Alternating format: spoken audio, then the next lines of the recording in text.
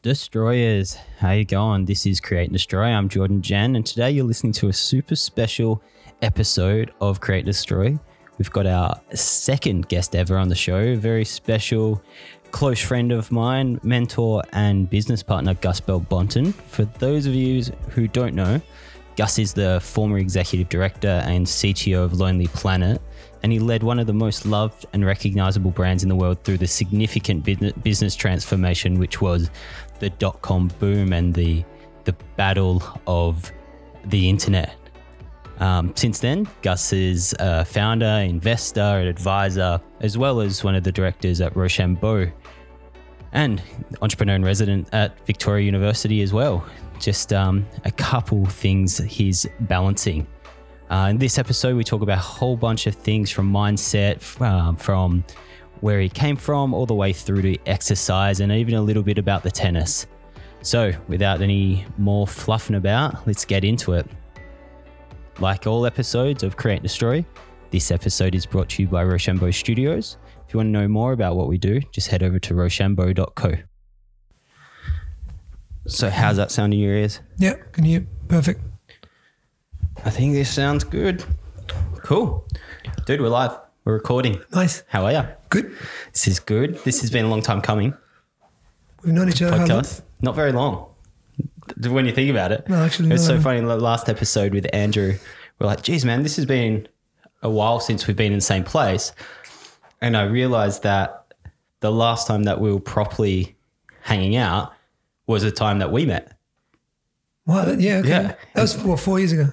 Something like that. Yeah. Like Andrew and I have caught up heaps, but not just to shoot the shit, you know? So for everybody listening, got a guest in today. We've got a very special person, Gus Belbonton, and I don't think I'm going to do any justice introducing him. And I think it's part of Gus's job to introduce himself. So I do often do it. You do. How do you do it? Do you have a go-to? Like I've asked Andrew how he introduces himself. Well, there is now, only because I've, if I think about the last 3.5, 4 years, I've done it, I think over 300 times. 300, and I kind of follow a bit of a pattern to it. So I think now when I need to shake hands with someone and give a quick intro on myself, I tend to fall directly into that pattern. Not that I think is the best. I think it's the one that I'm the most used to, I guess. Subconscious. So I can just give you that one if you want. Yeah. Well, how do you? So if you, basically, originally from the Argentinian Patagonia, which is the bottom bit at the bottom of South America. Grew up in a very small town in the desert near the beach. And I always say a typical kind of small place mindset. I grew up in a place where, your dreams are already predefined for you, where not just your family, but the context in which you exist has already a life planned out for you, which is right. If you grew up in this town, here's what's going to happen. You're going to, go to uni for 5 years, you're going to come back, you're going to work in government, and you're going to do this, and you're going to buy a house somewhere in the vicinity of these 2 or 3 kilometer radius. You're going to have kids, you're going to find one of the local girls or boys, and that's it, right? That's it. And when I was 8, I kind of went, I'm not doing that. I want to do something else. And it was a bit of a shock to the family. By the time I was 13, I also renounced my religion, which was also a bit of a shock too, but we can talk about that another time. That's not normally part of my intro. Anyway, long story short, I guess at 8, I said I wanted to travel the world. By 17, coming from very humble beginnings, I managed to save enough money by selling cakes, which was my first entrepreneurial endeavor. And by 17, I landed in Byron Bay, out of all places, in Australia. And gosh, I didn't know much about Australia at that point in time, but in hindsight, now thinking about it, gosh, I could have landed in so many shit places in Australia. Dude, big time. I'm so lucky I landed in Byron Bay. I remember I had an exchange student friend that landed in Mount Isa. And cool place to visit, but oh man, like the experiences that I had of Australia compared to the experiences he had of Australia were literally, poles apart. Well, you landed into a postcard. Yeah, insane. Yeah. And that's exactly what it felt to me like. I remember sitting there looking at, and coming from the desert, I remember one of the first observations was, oh my God, there's so many plants. How can there be so many plants on Earth? I grew up in a place where there wasn't that much plants, so seeing so much green and so many trees and so many animals, I just couldn't believe it. Anyway, landed in Australia. I spent 12 months in in high school, I guess. I always say that I met a gorgeous girl halfway through that at school. I was 17, and I was so madly, fascinated by this girl that 2 weeks after I met her, I asked her to get married with me. As you do. And she said no. And I was very, and I was shocked because I couldn't understand why. I thought, I always say, check this out. I mean, seriously, how can you say no to this? Not that you can see me on the podcast, but anyway, I know that I look anything, but for some reason, as a 17-year-old mind, I thought, you're tanned Argentinian. I thought I had something to dance. I thought I had something to offer, curly hair and all. And anyway, she reminded me that I was trying to get a visa to Australia, and that's the only reason why I was trying to get married. Of course, I wasn't, but anyway. And she had a boyfriend. I had to get rid of the boyfriend, and there was a whole story behind that too. But one thing led to the other. I ended up back in Argentina. I ended up traveling, hitchhiking for quite a while. Learned my lessons of hitchhiking, and which I then applied to business actually later, which was amazing. And then I went to uni. Dropped out of uni. Wasn't for me. Didn't work. Went back to entrepreneurial roots. Started a little business on advertising. Became an English teacher just to save money, did everything I could. And once I put enough, cash aside, I got myself back on a plane and came back to Australia chasing the dream, my dream woman, my dream girl. And I started very slowly. I set up a tennis school the first up. I picked macadamia nuts. I worked in farms. I did everything I had to do until a job appears at Lonely Planet. And then my kind of professional career started at that point in time. How old were you when you started at Lonely Planet? In the early 20s. I probably need to do the calculations, but I was 20. Must have been early. 1, yeah, 2, yeah, something like that. And so then you were there for the next 15 years and went from, what was the first job at Lonely Planet? It was called cartographer designer. So the job was basically to draw maps in, back then it was AutoCAD 14. Mm-hmm. I don't even know what it's up to now. I don't even know, but I taught myself how to use that. My sister gave me a bit of a hand, and I picked up the computer and started playing around with it. And it just coincided that the same system, software was used for, drawing houses and plans and so on, which my sister is an architect, my dad as well. But also it was used to draw maps. Sneaking away, lunch break. Dad, how do I undo? Yeah. I think I deleted the whole... So I did that at the beginning, but that only lasted about a year. Yeah. And it was called designer as well because on top of maps, you would do the layout design of the guide, the actual layout of the book, which was done at that point in time, I think in something called Quark Express. I can't remember exactly. Anyway, or InDesign. So we did that, the layout, and we would select all the photography. We would, and the only tiny perk as a designer that you had, which wasn't templated, was that you could draw what it was called the chapter ends. So you could literally grab pen and paper and draw whatever chapter end you wanted. So I've managed to draw in the 1 year that I did that job, I think 2 chapter ends for Greece and Stockholm. Oh, sweet. And the other, actually, I was looking at the guides and I picked them up and I went, I drew that. That's mine. Shit. I was really happy. But the buzz at that point in time, I remember when I was young and being a traveler, Lonely Planet was a big brand. So to me, getting a job at Lonely Planet, I remember the buzz of getting the email address. I said gus@lonelyplanet.com. It was like... Oh, I bet. It was insane. I in my mind, I could not even comprehend. Also, a full-time job. I've never had a full-time job until that point in time. So I remember every fortnight, money going into the account. It was like... Shit. Wow, this is like, this is like being an adult. Is this legal? I know. I couldn't believe it. I don't have to hustle for this money. This money just appears. Yeah.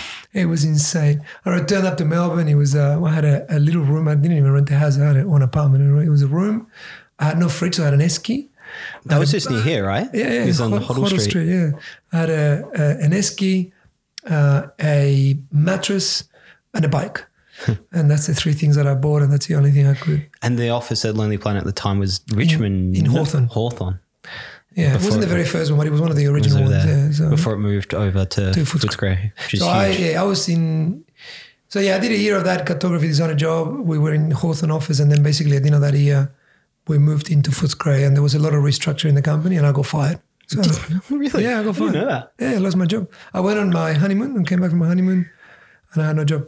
No more fortnightly deposits. My boss rang me and said, we got some news. So that was my first experience of corporate life as well. It was like, here's a job that you get money, every fortnight to, you have no more job anymore. And it was really funny because at that point in time, it kind of dawned on me a little bit that this concept that people have of security in a job, I never understood. I was like, no, it's the opposite. Like security is when it's on you to make your own money. Yeah. Depending on someone is actually less secure, even though people tend to think the other way around. They think that a full-time job is secure and an entrepreneur is insecure. And I'm like going, well, there's risk in entrepreneurship, but you're driving. It's on you. Yeah. Where the other one is not on you at all. You're at the mercy of, but another point in time was Junior Berger, right? So you can imagine that the restructure happens, you're fired. Oh, what happened? Too hard, son. Don't worry. See you later. See you later. Yeah. So, but there's no time in that for.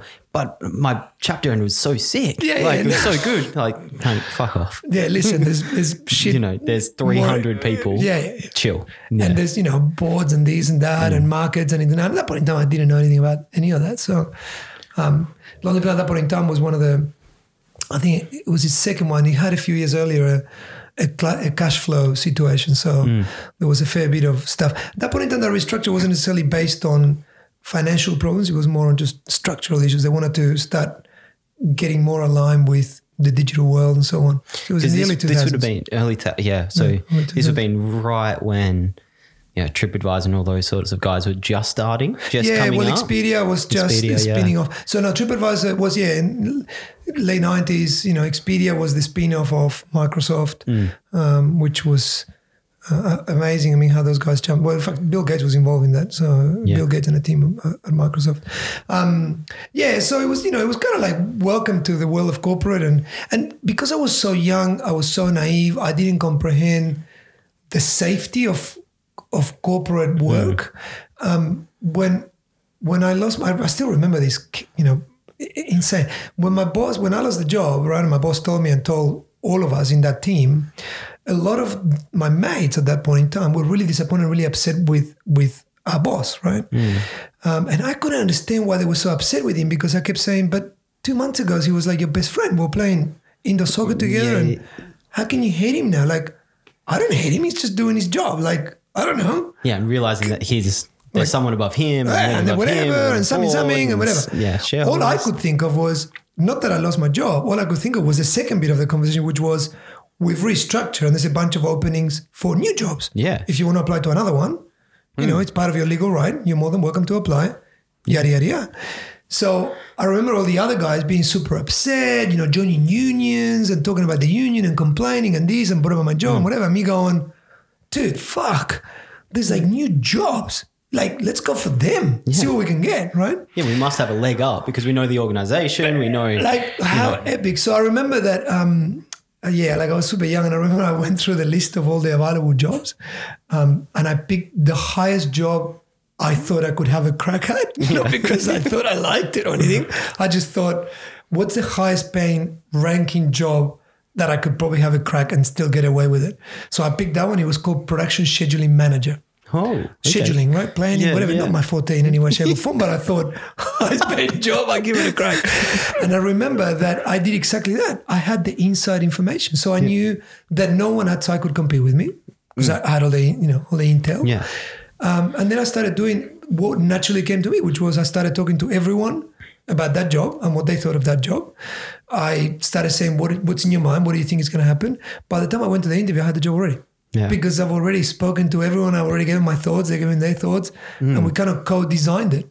So by the time I got the job, and within a year, the job was changed because I redesigned it. And I think from then on, for 15 years, except for the very last job and those very two first jobs, every other job I had on Lonely Planet, I designed. Really? Yeah, I made up. Because there was a gap in the business and it needed it. What about this? What about that? We need this and that. And it's kind of like, again, another perverse, this is, there's two bits of wisdom there. One is the perverse nature of thinking that, a corporate job is safe when in fact it's not. And the other one is the perverse thing, fuck, I forgot what I was going to say. This happens to me all the time. The second thing was how your brain things that trying to keep your job like this. And this is the thing that I learned early on. If I wanted to protect that production scheduling manager role, I could have, right? But my quest was the quicker I get rid of it, the more relevant I become to the business. As opposed to keeping the old job, which would constrain it and keep the business from growing. So it's weird, right? So I knew this instinctively all along. Where most people go, oh, protect the job. I was going like, no, get rid of the job. And in the process, get rid of me. Yeah. That's cool because I've designed this other one. And then he's like, get rid of that one because I've now designed this other one. And because we see that a lot of the times when we're working, because that would have been the same thing. I guarantee there would have been some sort of production scheduling software that came out that you would have flagged this, put it in there, so-and-so got an alert, their shit's due. And you could have gone, that's never going to work. That's a horrible shit piece of advice. You need me because I'm there. Yeah, but how I can walk over there and talk to Mary and make sure that it works up to standard. The software can't. Yeah. Instead of going, hang on, this software could probably free up my time to make sure that the quality of the product is better rather than is this coming in on time by 5 p.m. Tuesday afternoon for print or whatever. So there's another bit, it's, the quicker you make yourself irrelevant, the more relevance you'll have. It's weird, right? Yeah, because it goes against, I think it goes against that protective nature that we try to protect our turf. And that would have been the same. Well, that's a growth mindset compared to a fixed mindset, isn't it? Because if you're just going, no, hang on, I'm going to be the most badass production scheduler ever. Yeah. No one's taking this job from me. Well, then the business probably isn't going to grow because there's definitely going to be better things out there that can help you do that process. Yeah. And also you don't grow. I mean, it's a thing. And it's boring. So that was quick. And then once that changed, then I went through planning and design and internal consulting and whole thing kind of shifted from there. And then fast forward 15 years, you're running the show. Later on, it was, just before that, I ended up falling into innovation. The company started developing innovation capabilities. There were some really amazing people involved in the company that kind of started putting the first cornerstones of innovation. And I joined that kind of foundational team in a way with those guys. They became mentors to me earlier on. They were, older than me, but very experienced in kind of another level of entrepreneurship that I wasn't, exposed to, like big deals and Asia Pacific and, Europe, cut a deal between these 3 big brands, kind of that stuff. Yeah. And I was like, whoa, this is another whole new level. Shit. This is epic. So I started getting involved with that and we started getting far deeper into technology. So that was my first kind of interaction with developing our own technology, our own softwares. And so a lot of those deals would have been all about taking, I guess, data and the content created from Lonely Planet Machine and distributing them across other platforms in different devices. So we're talking the Googles, the Facebooks, that sort of... Because the world started, fragmenting into different ways of reaching audiences. Back in the day, you reach the audience by a book, by a newspaper, by the television, by the radio. Yeah. And I guess that's start running out, right? Distribution channels were literally, it was audio. Correct. And if you dominated one of those channels, if you knew how to dominate one of those, like in the book business, if you dominated shelves in bookshops, you owned it. In, movies, if you dominated cinemas, you owned it.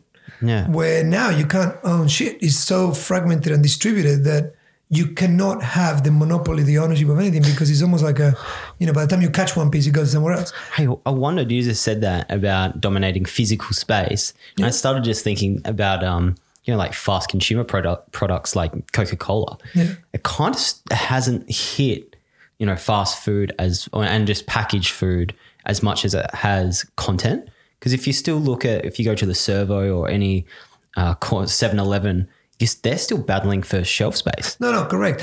Think about it. The day that 3D printing of our own food comes, let's say that your favorite chocolate you can 3D print at home. That'd be insane. That's it, gone. I mean, all of a sudden trying to own that shelf in the 7-Eleven or in the supermarket becomes a useless exercise. And that's the thing. The supermarket becomes a useless space. And think about it. For companies that are attached to that physical distribution, if you own that physical, that point of interaction with the customer, you own the market. Simple as that. If I own that shelf at eye height, 2 or 3 meters of it, you on the market. You win. Because you win. And so then first step one, now I'm just thinking out loud, step one of that, I guess, disruption has been food delivery services, because now rather than going to the shop to then be bombarded by a brand then buy whatever meal or drink, now it's in your pocket and you're saying, oh, I can actually get that organic hand squeeze kombucha from that corner store rather than going and being bombarded with, a big brand. Yeah. When that's happening, I think it'll disrupt. Well, I mean, Amazon has done one of the biggest jobs of doing that, but I think it'll come to a point where we can start, literally making a favorite cookie at home. Yeah. And taste exactly the same ingredients and whatever, even healthier, let's say, and that's the end of that. I don't know. But so that was a big piece, coming to that. And then, so that was first innovation at Lonely Planet, and then eventually I ended up in the executive director.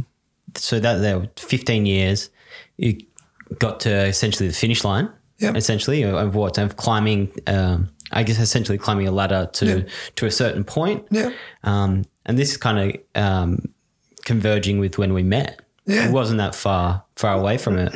And so then to I guess close the loop, Gus had just decided that living in Tennessee at the time, Lonely Planet had changed a whole bunch of things. And I like that you always say that when you're putting Naylor to bed, your oldest son, via Skype, was probably that inflection point of going, oh, fuck, what's this? Yeah, there was a number of things that joined up together. I mean, there was, I can't deny there were obviously as well disagreements with the shareholder, and there were things that were not necessarily going the way that I was necessarily wanted them to go, and I was at peace and morally okay with going, and and so I decided that wasn't a good time. But also another big contributor was we were in a fair bit of discomfort living in a part of the world that didn't quite suit our family needs, and we were a bit disjointed.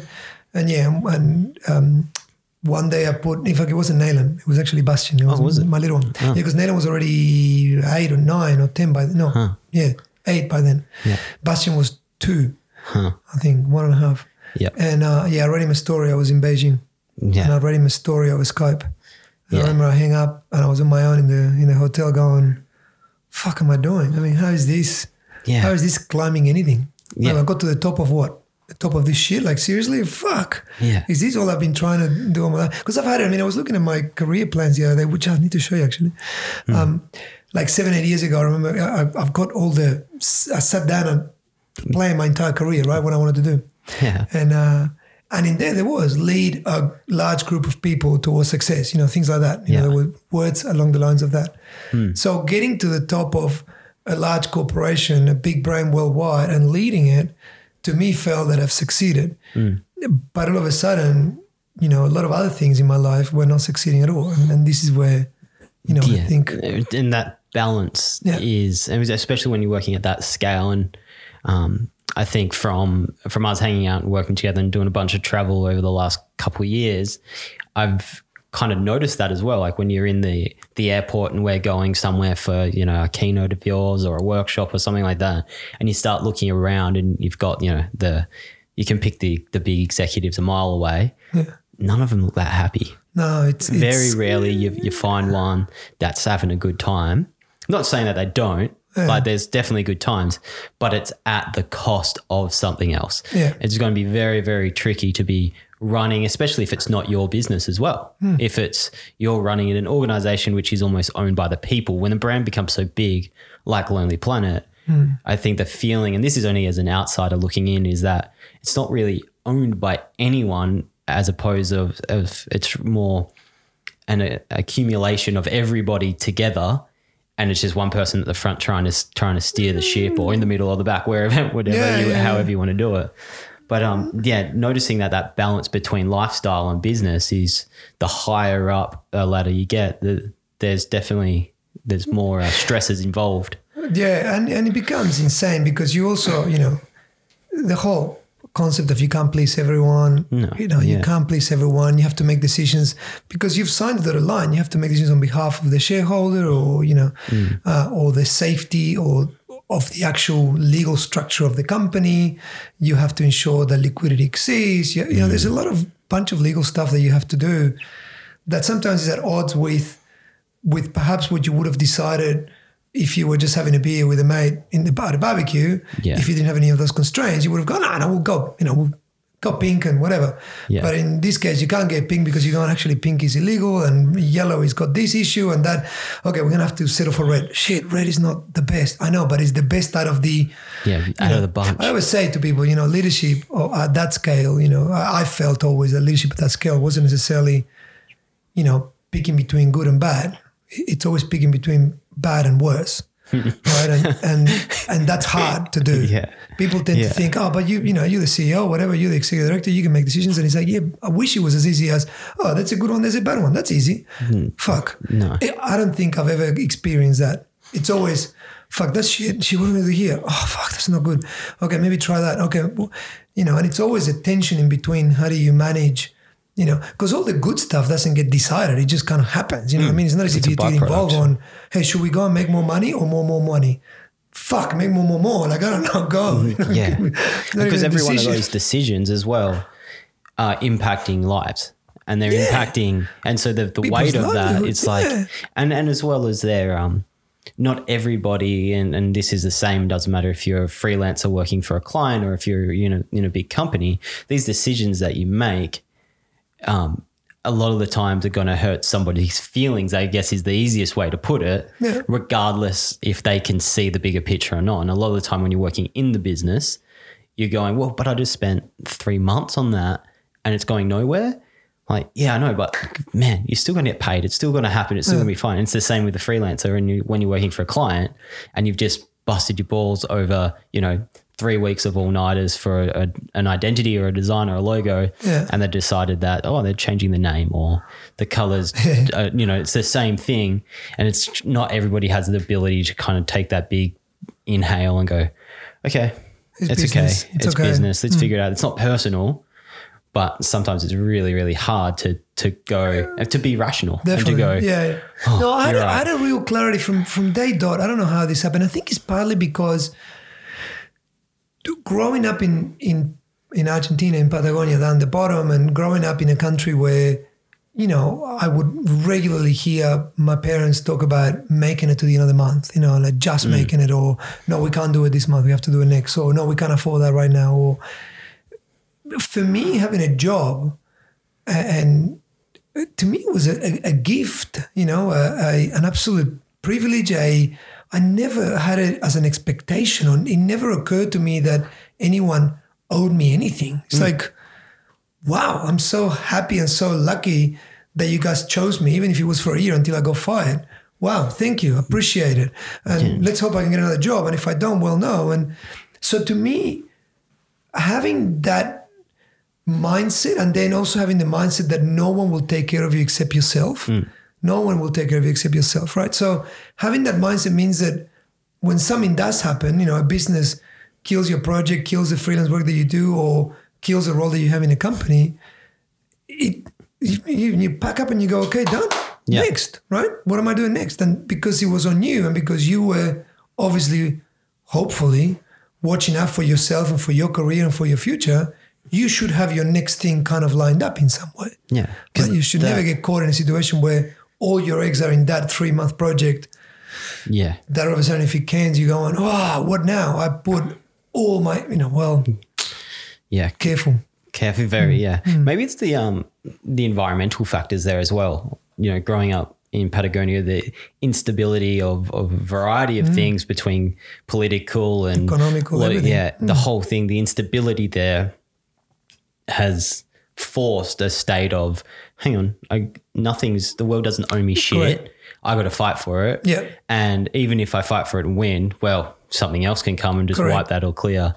And I think maybe the more, I don't know if you've noticed a similar thing with a lot of, we work with so many different people, and I've noticed that the more protected somebody might have been in their, you can always tell if somebody's had like a very protective, almost privileged upbringing, that when you start talking about change or things going another way, or there's something being axed, or just that's a shit idea or whatever it is, they're definitely less adaptable. I'd say not all the time, but a lot of the time that I've gone, oh, interesting. You don't like change there because it's been easy and the foundation's been rock solid for so long. And it's really tricky. Last week when I was in Sydney and I met with, I did a keynote up there for O Cosmetics, that company. We were talking about how do you gain clarity? And so you gain clarity through your whole career and going, the world doesn't know me shit. I gain clarity through, the shark attack and, heaps of businesses and just kind of going, it's going to be all right. Don't worry about it. Don't leave anything on the table. But how do you try to embed that into other people without going, this is what you have to do. You need to move to a, unstable part of the world, live there, realize that, it's really lucky, or go get yourself in a shit situation? No, it's a really interesting question. Can this be done by design? Yeah. That's the billion-dollar question. It's a puzzle. I don't, I'm a parent, and I guess to a certain degree, I am designing for my kids an environment in which they're learning those skills, right? Despite the fact that my children have way more access and way more opportunities and almost a lack of nothing. There's nothing they're missing out on that I can think of. Literally every time my kids say, I need a new pair of shoes, they get it, right? Where I grew up going, Mom, I need a pair of shoes. Yeah, good fucking luck. Next month, if we get the money, right? Okay, I'll go with the whole to school. That was it. Yeah. That's how I grew up. But I think the important bit, the way I think about it is, if you think of it as a ladder or a pyramid, however you want to visualize it. But the point is, I grew up in a space and in a context in which there was things that I was missing out, and I've learned to make those the foundations of my attitude, right? I'm missing these things. I don't have that, but I do have these. Let's value what I've got and let's have an attitude where no one owes me shit, right? Yeah. My children are perhaps a few levels up apart from that, right? But there's still things they're missing. If I compare them with, I don't know, royalty, royalty gets shit that my kids don't get, right? And they're never going to get, or they're not going to be able to do. Or my son says, oh my God, I'd love to see Messi. Let's go and see him next week. Well, hang on, dude, wait.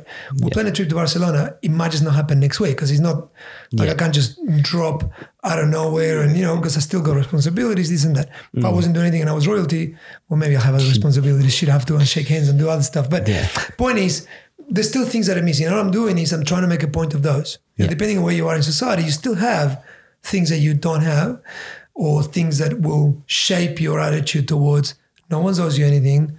Work your ass off. Make sure that, you're thankful and attentive to the things that you do have, and that kind of stuff. So I'll do the same now. And I think by design, you can create some of that, but you need to be very conscious of it. You can't just let it happen. You have to because if you let it just happen, society will carry you through. And then, you're right.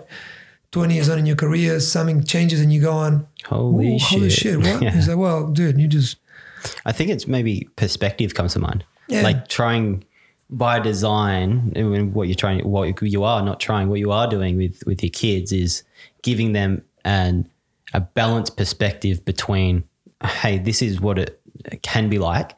This is what it's like for you. Don't ever, be too spoiled or privileged, all that sort of stuff, because, you do a heap of travel with the family and it's not to, 5-star luxury resorts where, you're hanging out, getting coconuts by the pool.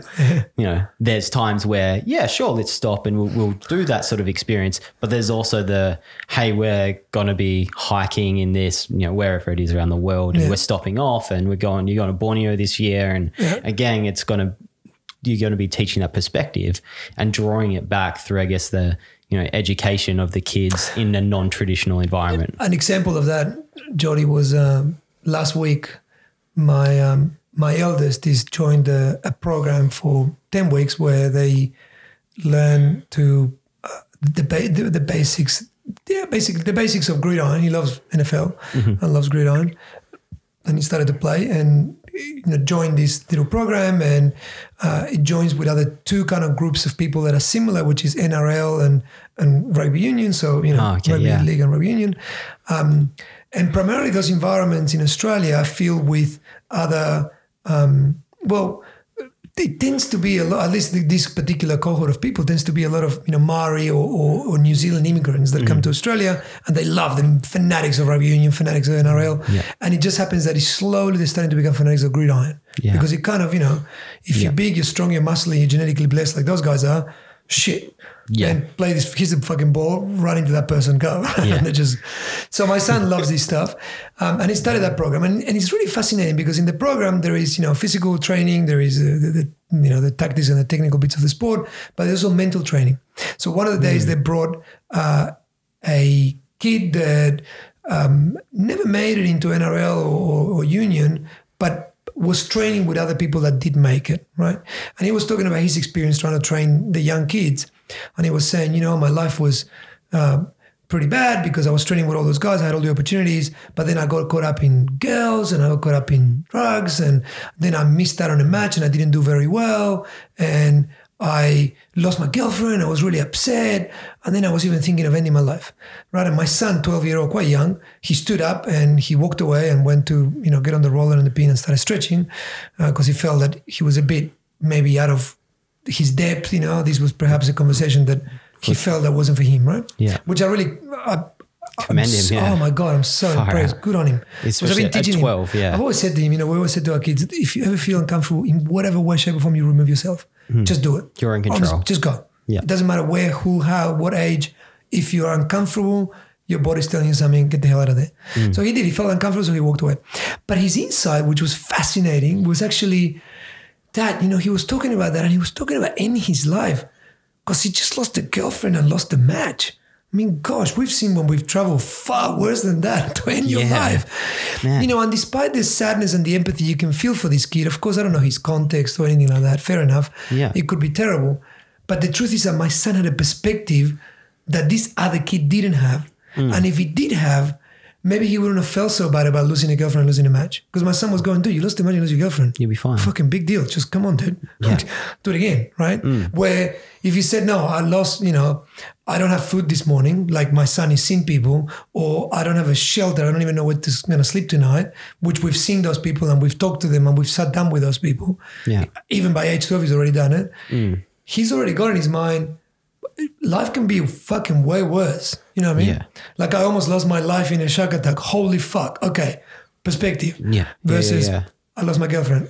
Dude, You'll be okay. chill. It's okay. But it's amazing that he has that, like you said, that the perspective, but also that willpower to kind of walk away, reflect and go, oh man, geez. And then to recognize that in that other person who no doubtably he's sharing his experience, and for him it would have been shit, and for him, but then to realize that the resilient side of the fence there, your son had way more resilience already built up in him to recognize that situation and go, man, it's not that bad. Yeah. Like we've got this, which is correct. I remember I started teaching the kids perspective. Yeah.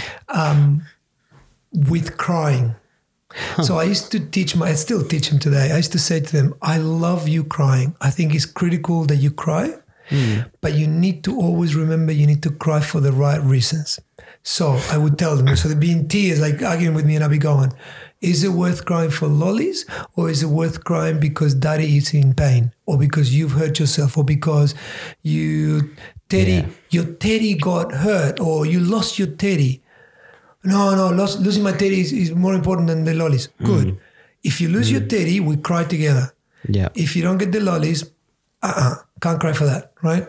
So if your best friend gets hurt, we cry. If you get hurt, we cry.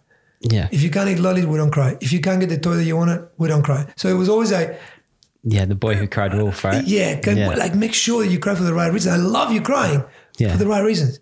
Yeah. If it's anything to do with your emotions, you're feeling upset about important things. So it was always about importance. How important is this compared to this?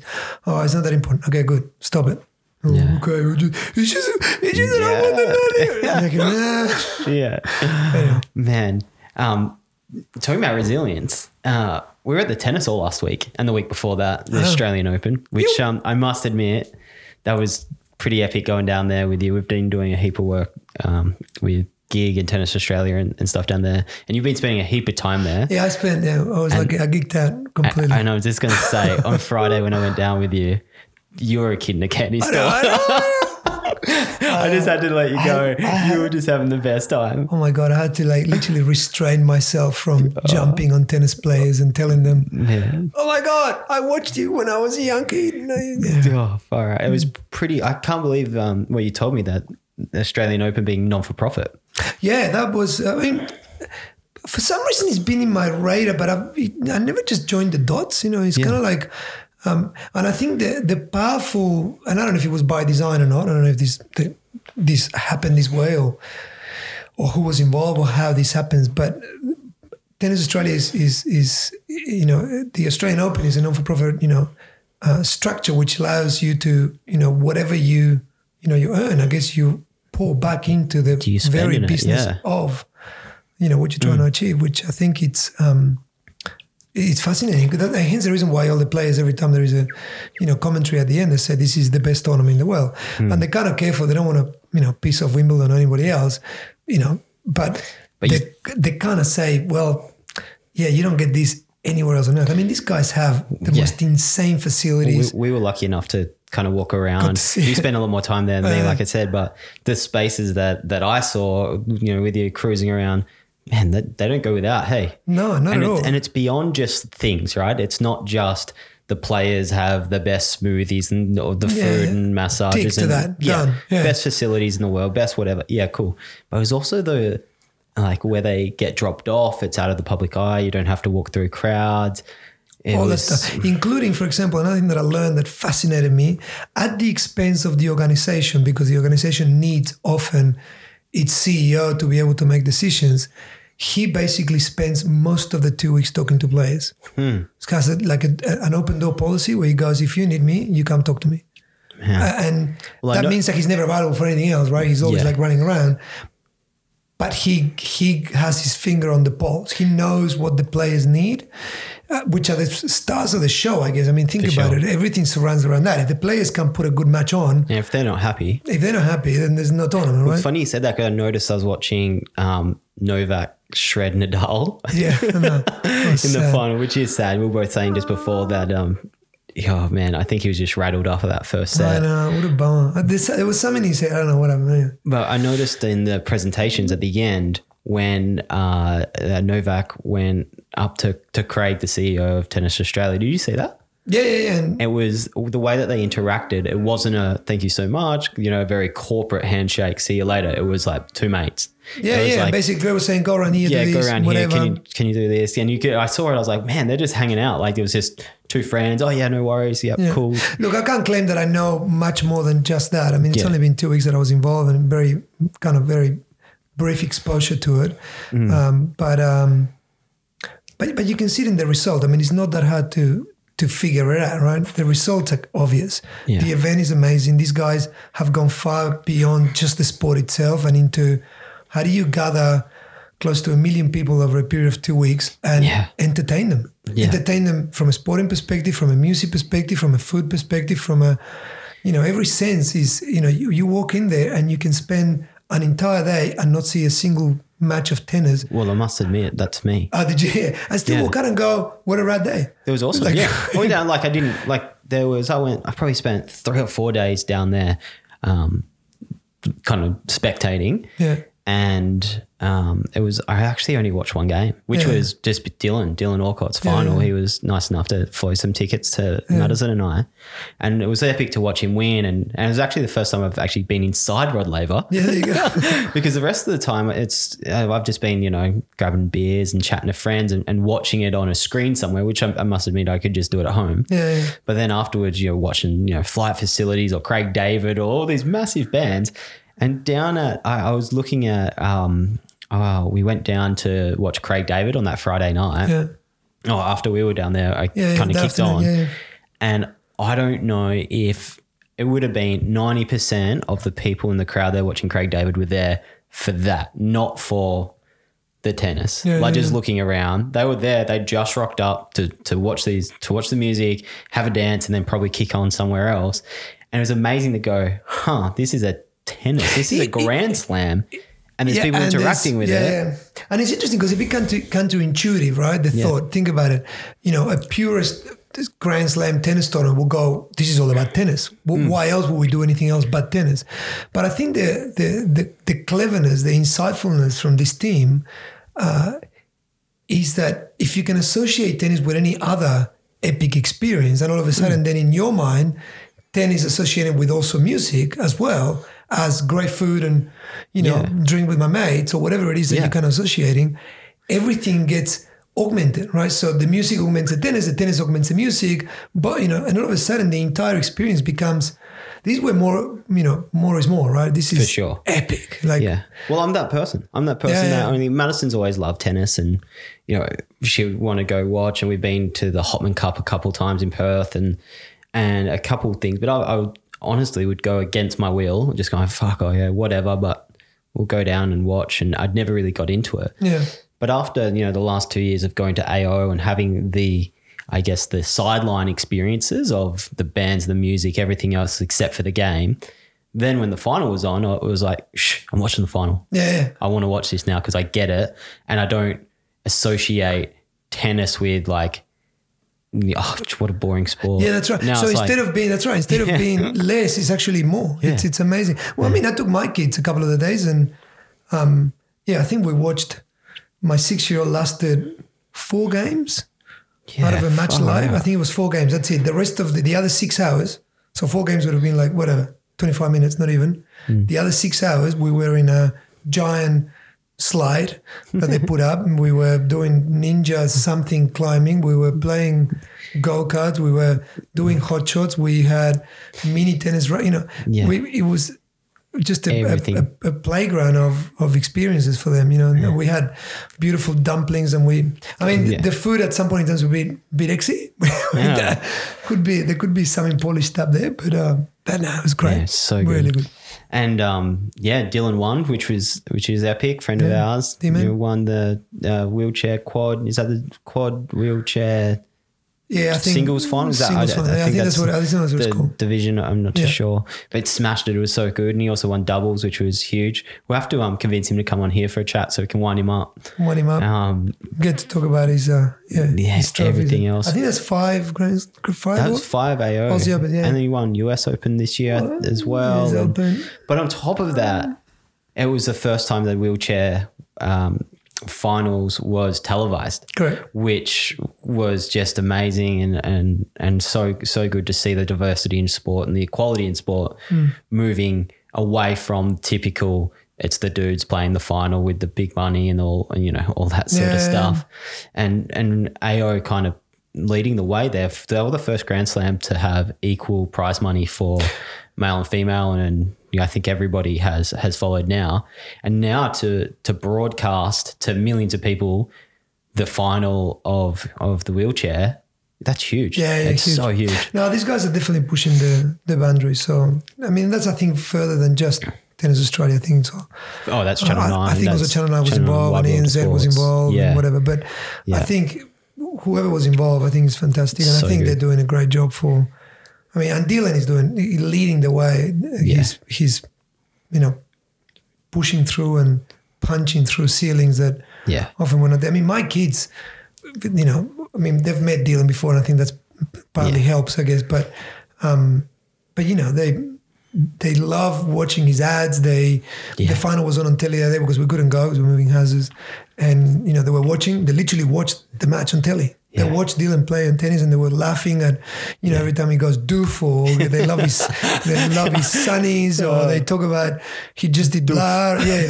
Now they sing songs in doof, so they go doof doof doof doof doof, and sing doof songs like Dylan. Man, well, in the crowd, man, there was kids with big signs that they'd made, "Go Dylan." There was a super diverse audience, all the way through to just Triple J listeners and lovers from when, you know, breakfast on Triple J, which was so sick.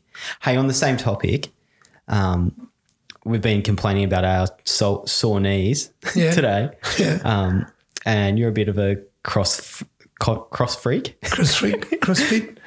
How I'm trying to get back into the spirit of things after a bit of a blowout of summer. Yeah. We talked about this blowout. The blowout. I didn't quite blow it. I had a massive. I've been hungover for 2 months now. I held on.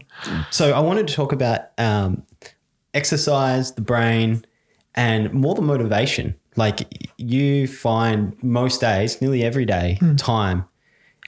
Is that now habit and you need it? Or do you still have days when you go, I really don't feel like doing this, but... it's weird. These days, if I don't train, I don't know at what point then you pushed it too much, right? But these days, if I don't train, I feel guilty the other way around. It's kind of like, it's gone the other way. If I don't train, I go, oh my God, I didn't train today. I should have trained, right? It's hard for me to truly go, I'm not going to do anything at all and I'm going to be okay and at peace with not doing anything. Often, every day, it pops into my head. And that's when you create a strong habit, right? It's the same as feeling guilty for not doing your teeth at night. Yeah, you got to get out of bed, man, if that happens. You got to get out of bed. If you're in bed and the thought crosses your mind and you haven't done my teeth, fuck, I thought about it now. I have to do my teeth. I have to do it, yeah. Nah, but I'm comfy, I'm warm, I'm good. It's not... I know, fuck, I thought I need to. So you get up and you go and do it because you can't bear the guilt in a way, right? Yeah.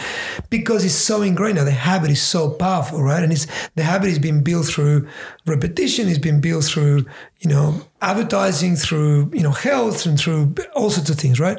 But all of a sudden, if you don't do them, you feel that something went wrong, right? Yeah. And if you are, for whatever reason, traveling or camping or whatever, and you just don't have access to, and you don't do them, fuck, it feels shit in the morning. You wake up and you're going, oh, I haven't done my teeth. And if there's something wrong, you're trying to brush your teeth with your finger. There's something to get that reward going on. You know what I mean? Like you need that kick in some way.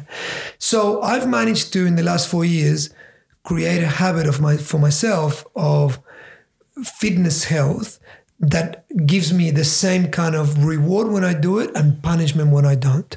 Exactly the same. So today I woke up 9:30. My wife was, because she's a CrossFit coach, she went to train. I had a meeting at 10, which meant I missed that class. And I was already feeling guilty the moment I wake up and going, fuck, I'm going to miss that. Okay, I'm going to have to try to get there at 4:30. Shit, 4:30, I need to move the house. Okay, I'm going to see if I can, so I'm already carrying my mind masterminding when am I going to do it? I'm camping. I'm in my van. I'm in fucking back end of Cooper Pedy, and I'm waking up in the morning going, all right, I think I'll do a quick workout. I'll do 20 push-ups, 20. I'm already planning at what bit in time during the day I'm going to stop for even 20 minutes just to punch out a workout. I think, and like I said, I've managed to build a habit. Before that, I've never had that. I was fit enough for my life because I've always been very sporty. I would be the typical person that runs maybe 2 or 3 times a week, or, goes to the gym, the typical gym guy that, turns up, does, chest these days, back this day, legs this day kind of thing. And when I discovered CrossFit, I discovered more than anything the importance of turning up.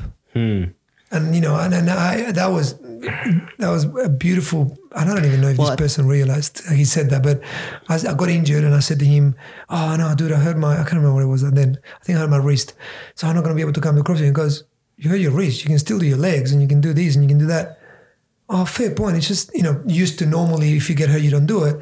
And he looked at me and he said, mate, the hardest bit on coming to CrossFit is not the exercise, it's turning up. For sure. That's funny because CrossFit essentially taking functional movements, and this is looking at it as a business and as something more than just an exercise. Yeah. It's using the typical movements that you're going to do solo in the gym, but doing it in a group environment. Yeah. And so therefore it starts that accountability factor of, I've got to go see Johnny or Abdul or Mary or, whoever it is. That's pretty genius. And then having the accountability factor for yourself, well, you can still rock up. Just come.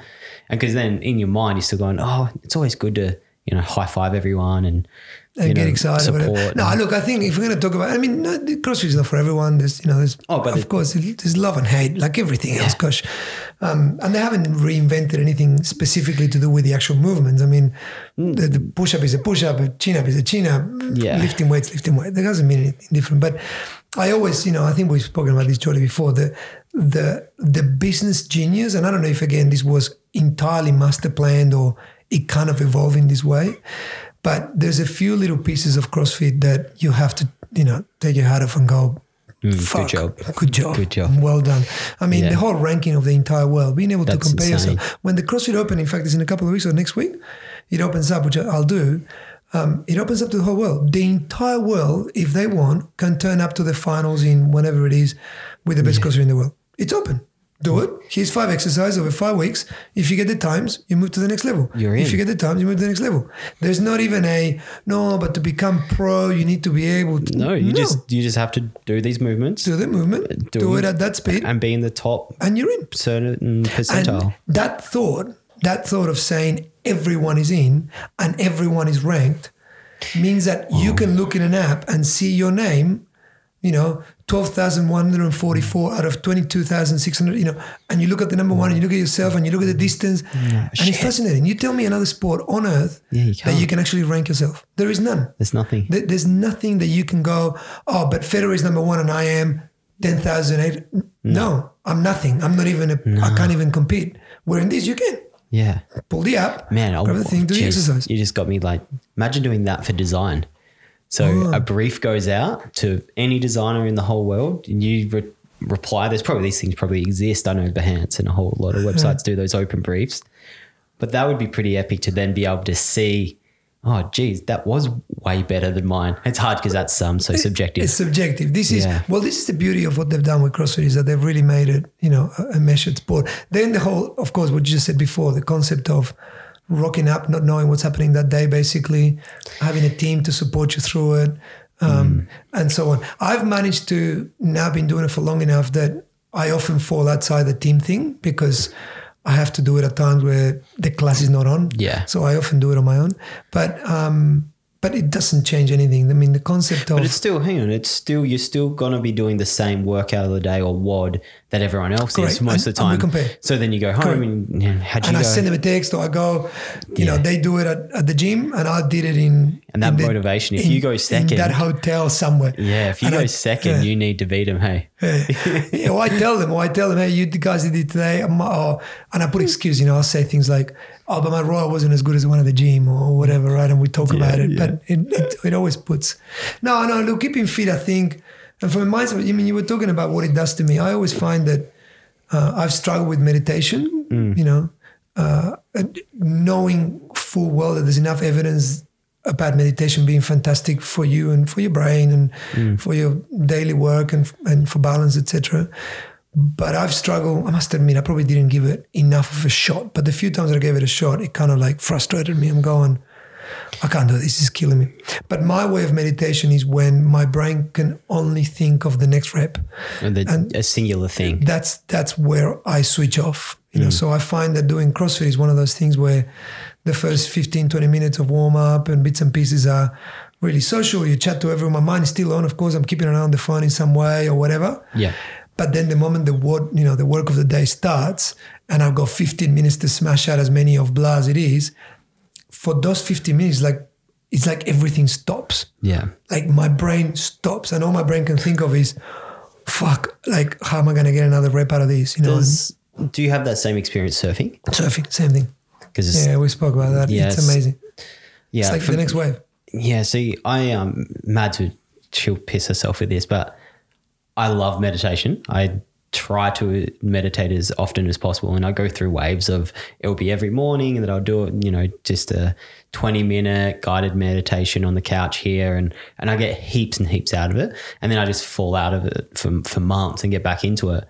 But I must admit it did take me a solid kind of month of sticking at meditation, listening to the same thing, ignoring the twitches in your body, getting through it and learning the process essentially is all it is. And then once I got through that, it was great. And I use it as a time to just be still and go away from everything.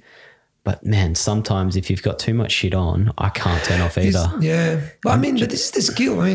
George, we've read enough evidence and the world has spoken basically. Yeah. It's good shit for us. It's not up for debate. It's just that, I don't know, it is. Like anything, it's hard. I think I've done a disservice for myself when I convince myself that while my body can, why would I not meditate physically, if you will, like crossfitting or surfing, like I'm meditating in an action rather than in a quiet spot. Yeah. I guess the reason why I've done it to serve is because I'm underestimating entirely that when you're sitting still with your body, your mind is not still, right? You are actually exercising your mind. For sure. And that is just as important, as exercising your quads, your whatever. It doesn't matter. So, but yeah, maybe we should challenge each other to Let's do it. a meditation off. We'll do a 90-day. We'll do it. Make it a habit. Yeah, see if we can do it. And then every morning we have to text each other going, did you do it? Yeah. Yeah, Did you do it? accountability. No. Shit. I'm number 4 meditator. I had this idea. Put it on the ladder. Who's the best meditator? I had this idea once that the way to keep accountability, and I think a company eventually did it, but they did it by making money themselves, which my idea was a bit different, was literally every time you do it, I'll pay you, and every time I do it, you pay me back, right? So basically, if we both do it that day, we're on zero. But if on that day I didn't do it, I have to give $50, right? Yeah. And if the next day you do it and I do it, you're $50 ahead. And if I fail again, you're $100 ahead all of a sudden, right? So I could be losing a shitload of money by the end of the year unless you fail on me and I make the money back, right? And we'll see where we end up at the end of the year. But the idea was to make it big enough that it was like, it'll hurt, right? Oh shit, I did it this morning. It goes $500. Shit, I got to do it now. Shit, that's a bit of money. I could buy myself, a nice new pair of earphones or I don't know, whatever, right? Man. So just before we jump off exercise, do you find, and this is more of a selfish question for me, I find if I don't do something physically, mentally, I'm cloudy.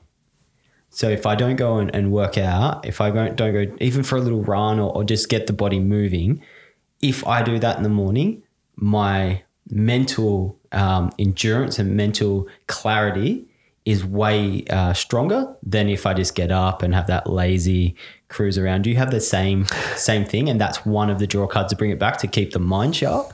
Yeah. I wouldn't know. I mean, I've read enough here and there, bits and pieces on the physical responses to exercise, I guess, to do with oxygenation and stress to the cell, blah, blah, blah, all those things. So that, obviously there is a physical factor to the fact that you make your blood flow and your heart rate go up. That helps you in, sharpness and, etc. So I think there is enough evidence of that to tell that, and I've noticed it without the science behind. Same as you. Same. I go and do a bit of exercise, I come back and you feel alive. You feel like, wow, that was good. Yeah. Great, let's go, right? Smash it. You feel your body is not, is far more mobile, you stretchy, you bendier, you feel good. But I think there's also a factor for me now that adds to it, which is the whole factor of habit. I feel that if I haven't done it, it's something that I didn't tick off the list that day. And therefore that stress sits in the front of my mind, reminding me that I failed at something today. Guilt. And that I failed, that I didn't complete guilty, right? something. I feel guilty. And that guilt clouds you. So if I tick the box earlier, or if I get it out of the way, then or it's booked in. Or it's booked in, and it's in the afternoon at 5:30 I'm going, it's done, and it makes me relax for the day because I'm going, no, that's all sorted. Yeah. It's all good. Well, I got those Olympic rings here now I can see that I hang over here. They look good. Yeah. Oh, you got the, I've got a bar outside. And that's a right height too. Dude, it's perfect. It's so perfect. How's your muscle up going? No, I'm not there yet.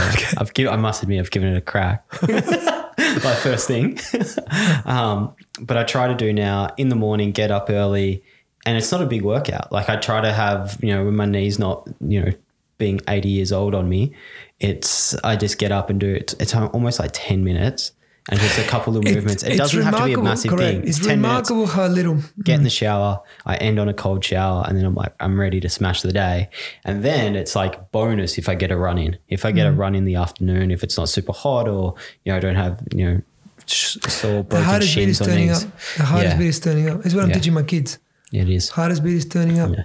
Just same with networking. Yeah. Hardest thing is turning up. Yeah. Put your hand up. And once you've learned that's the thing. The habit is not the push-up. The habit is turning up. Yeah. Turn up. Make sure that every day, even if it's 10 minutes, turn up. Turn up just means turn up to your backyard, right? Doesn't matter where you're fucking turning up. Just do it. Make your mind go, it is now exercise time for 10 minutes. Well, I think it's almost better if it's your backyard. When you realize that, especially with exercise, when you realize that it doesn't have to be at a place with a subscription, with like I've never been the gym kind of person because I'm like, you know, it drives me nuts if I drive past a gym and there's people on treadmills. Yeah. It's like, fucking run on the street. Like, so cool. You're missing the best part of running. You know, I'll run on a treadmill if it's in a hotel got to go, whatever, and you're just going to get done. But it's not the top of my favorite things to do when it comes to running. It's going to be out there on a trail, in the bush, you know, that sort of thing. But you don't have to put those barriers in front of you of, oh, I got to pay for a gym membership or sign up to a group and the time that group's only, man, you've got 2 arms, 2 legs, or a variation of. Yeah. Do some movements. Simple, whatever it is. Make your heart rate go up a little bit and sweat a little bit and you'll be good. Yeah. I do, you know, and the kids love it because they see me, you know, 6:30, dinner is served at 7:15, let's say. I go 45 minutes and I go, right, do the next time. Who's doing it well with me? You know, and I'll just be in the kitchen and, you know, while, you know, Passion is whatever, doing something, Nail is cooking.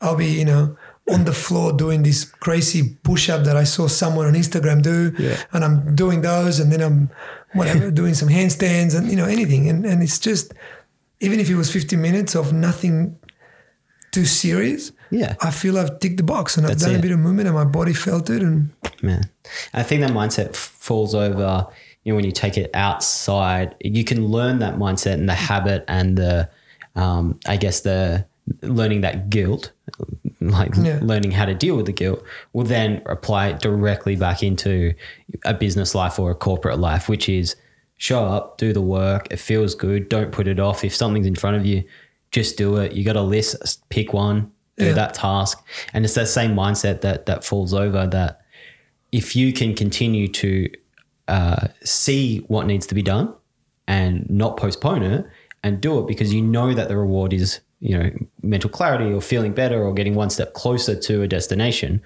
then you're less likely to fall into that fixed mindset of fucking everything's so shit, everything's so hard. No, it's not. Just get it done. Just show up. Just do it. I know it's going to be hard to start with, but just like running, you know, you run around the block and then it'll be 2 blocks, then a K and then 5, and then all of a sudden you can, you know, do whatever you like.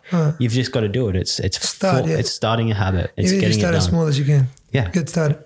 I would say to people, wake up, whatever, just before you have a coffee, do 10 push-ups. Simple. That's it. Then the next day, do 11. Then a week later, do 15. I don't know. Well, that's how I do mine, man. I chuck the kettle on and then I go do my kind of 10 minutes of, you know, playing my little play around in the backyard. Do you stick your landings or you don't do any landings? Probably I did my knee. Oh, you can't do landings. Yeah. Does Mads give you the little score? Yeah, the score. 7 out of 10. Jimmy give me 4s. Jimmy like, good luck, champ.